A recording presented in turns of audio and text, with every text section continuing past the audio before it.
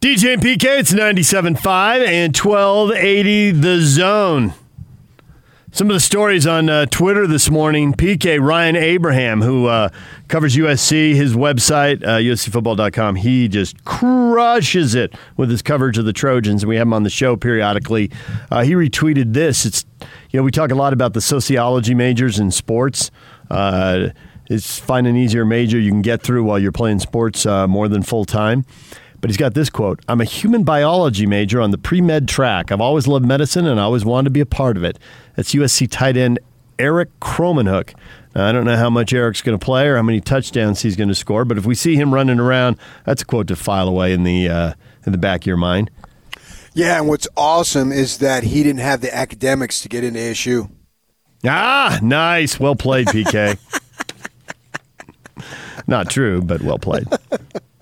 DJ and PK, it's 97.5 at 1280 The Zone. Michael Lev joins us now, Arizona Wildcats beat writer for the Arizona Daily Star. Michael, good morning. Hey, good morning, fellas. How are you? Good. We wanted to have you on to kind of get the lowdown on the Wildcats as the season opener approaches. You know, the TV network spent a lot of money on this stuff, and so they actually have people who dig in the offseason to make sure they're not missing any storylines, and they know who's good and who's bad so they can put the best teams and the best games on and make the most money. And when I saw they put Utah and Arizona on ESPNU, my first thought was, well, they can't put it on the Pac-12 network this year, so they're putting it on ESPNU. Somebody thinks Arizona isn't very good. You're there every day.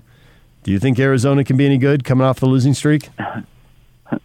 A lot of people don't think Arizona is very good. I've seen many predictions where the Wildcats are picked to go winless this season, which obviously would be problematic when you are coming off consecutive losing seasons and riding a 7-game losing streak. And they've got some problems. There's no doubt. As I'm sure you and your listeners know, they lost several players on defense during the off season, mostly kind of pandemic related. The headliners are, they're two longtime starting linebackers, Colin Schooler and Tony Fields. They both transferred during the summer. Colin's transfer was a direct result of the Pac-12, procrastinating, basically, for lack of a better word. When the league announced that it wasn't going to play, he and his brother wanted to play really badly, so they transferred to Big 12 schools to guarantee themselves that opportunity. So some big holes on defense at linebacker. Also safety is a potential problem area for the Cats. I think the good news is, if you're an Arizona fan, the offense is very promising with sophomore quarterback Grant Gunnell taking over the job full time. And I think for Arizona to win any games this year, the offense is going to have to carry them. They're going to have to win some shootouts. Haven't been able to get really anything going in the last couple matchups against Utah. But I think for them to have a chance in that game and in other games, the offense is going to have to kind of control the pace, control the tempo. They're going to have to play from ahead to relieve stress on what is an undermanned defense. So I don't know that I've ever seen somebody fall from grace as far as I saw Khalil Tate from when he was a sophomore, I think, under Rich Rod, to these last couple years under Sumlin and Mazzoni. Now, it was just the square peg, round hole type thing. I think that's gone now, and they know what to do with Grant at quarterback, and he showed to me enough promise that he could be a very good quarterback there, and it seems like they're settled, so there's no confusion on what to do with him, and then they can actually have an offense where it looks like they know what they're doing. Is that a fair assessment? I think it's a tremendous assessment. They struggled to establish a true identity last 2 seasons. As you mentioned, it was never a great fit between Noel Mazzoni and Khalil Tate. They could never totally get on the same page. And then last year, things devolved even further to the point that, they were platooning the two quarterbacks, which, has its advantages in that it forces the defense to prepare for two different styles. But, very rarely do you find a two quarterback system working effectively nowadays. The two players are totally different. I mean, Khalil Tate is a dual threat type of guy who's going to take a lot of shots down the field, rely on his athleticism, whereas Grant Gunnell is a little more surgical, more of a traditional point guard style of quarterback who's just going to try to get the ball out of his hands and into the hands of his playmakers. And I do think it will be more advantageous than not for Arizona to have just the one quarterback this year. They can really focus in on one system, one style of play. He can establish timing and rhythm with his wide receivers. Obviously, there were disruptions during the off season, but Grant Gunnell used that time to his advantage the best he could.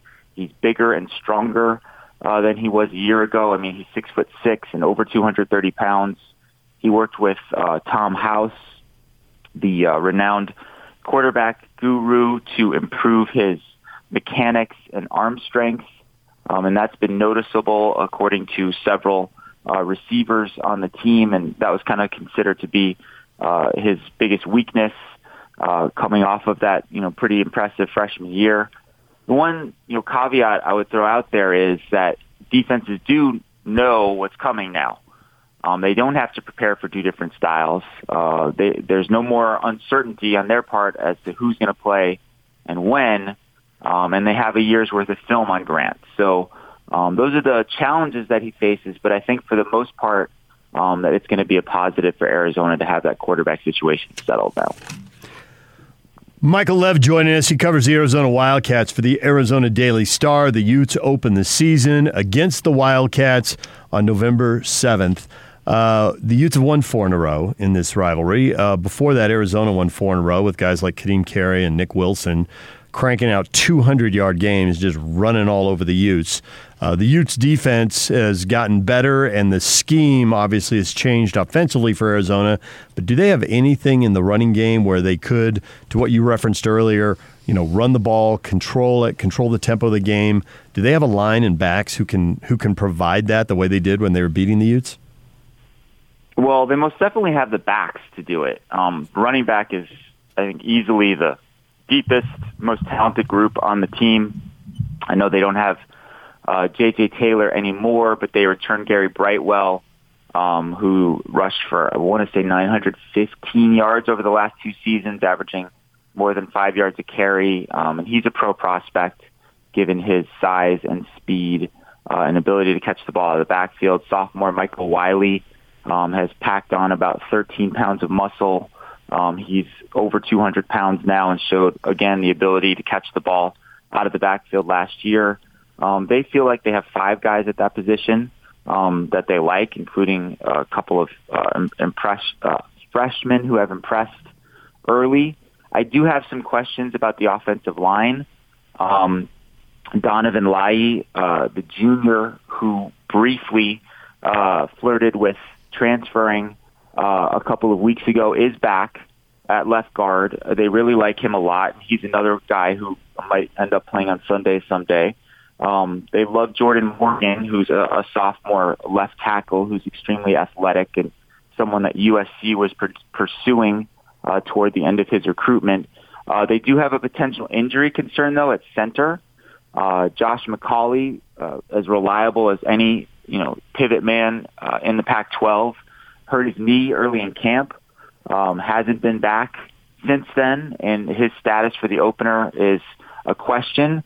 And that's a big concern going against, a physical Utah front. I know that the crowd noise factor won't be there without the actual crowd being there in Salt Lake City, but you're still, as the center, in a position where you've got to make a lot of decisions at the line of scrimmage, directing the offensive line, identifying where the pass rush is coming from. So the potential absence of Josh McCauley could hurt the offensive line, and it could hurt Arizona's ability to establish the run, which, as you mentioned, was a vehicle for them to stay in and even upset Utah in some recent matchups. So Marcel Yates and his defensive staff largely are gone. They bring in some new guys. You already mentioned Schooners off to Texas Tech, Schooler, and then Fields to West Virginia. So I look at the defense. I see Jalen Harris at linebacker. He looks to me like he's a nice player. I think that they moved him, though. He's going to be an outside linebacker this year. But other than that, man, I don't know that I got anybody that I could look at and depend on. And if someone is under heat in his third year to get it going, what are they looking at defensively as far as anybody? Do they just go with young guys? Do they have some guys outside of Harris that they can count on? Well, I would say that there's a handful of standouts and veterans that they're going to lean on pretty heavily on the defensive side of the ball. You mentioned Jalen Harris, who has all the potential in the world to be a top-level pass rusher, and it's just kind of a matter of him fulfilling that potential this year. I mean, he's legit 6'5", 260 at this point, and is, of course, the son of Sean Harris, who played for Arizona back in the day and then had a productive career with the Chicago Bears in the NFL. Anthony Pandy was Colin Schooler and Tony Fields' classmate. The original idea was to have Pandy play at one of the outside linebacker spots with Fields and Schooler on the inside. The three of them played together a lot last year. With Fields and Schooler gone, Pandy has had to move to middle linebacker. He also has played inside linebacker in the past. The issue at linebacker is depth. They brought in a couple grad transfers at defensive tackle that they like a lot. Aaron Blackwell from New Mexico and Roy Lopez from New Mexico State. Those guys are going to play a prominent role. It's always nice to have veterans who've kind of been through the wars, and they're going to really lean on that defensive line a lot to hold up blockers and free things up for the linebackers. And then on the outside, I mean, they've got two cornerbacks who have, I would say the potential at least to make some all Pac-12 lists. Lorenzo Burns has been around for a while and has been one of the leading interceptors in the conference. Guy who could have gone into the NFL draft this last year, or even while things were kind of up in the air in the Pac-12, but decided to return instead.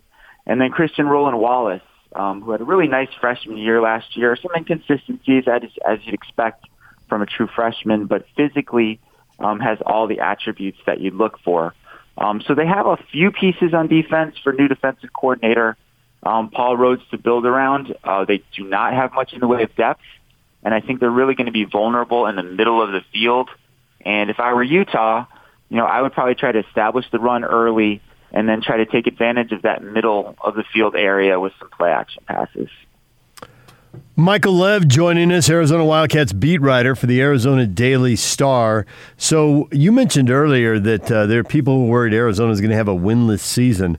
They're not looking at the Utah game as one they're picking off. Are they thinking Colorado, UCLA, just one day you'll force or be gifted 4 or 5 turnovers and win a game?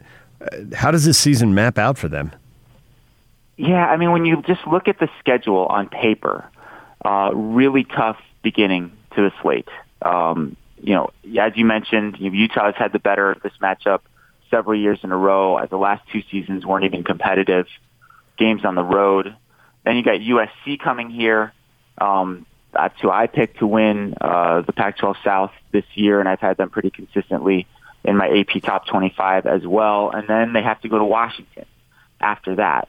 On paper, I mean, that's an 0-3 start. And if you start 0-3 and you're coming off of a 7-game losing streak and you don't have a normal season, you wonder, what is the level of investment going to be? What is the level of motivation going to be? I actually think out of those first 3 games that Utah might be the one that's most vulnerable, just because it's the first game of the season. New quarterback, new running back, largely new defense. You never know what you're going to get in the first game, and we've seen a lot of upsets across college football. If you look at the back half of the schedule, UCLA is a team that Arizona defeated last year with Grant Gunnell making his first career start as a freshman who had very little experience at that time. Colorado here, a team that Arizona has gotten the better of. And then, you finish up the 6-game portion of the schedule with Arizona State, your rival. They should have beaten Arizona State 2 years ago and probably should have beaten them 3 years ago. You never know what you're going to get in a rivalry game.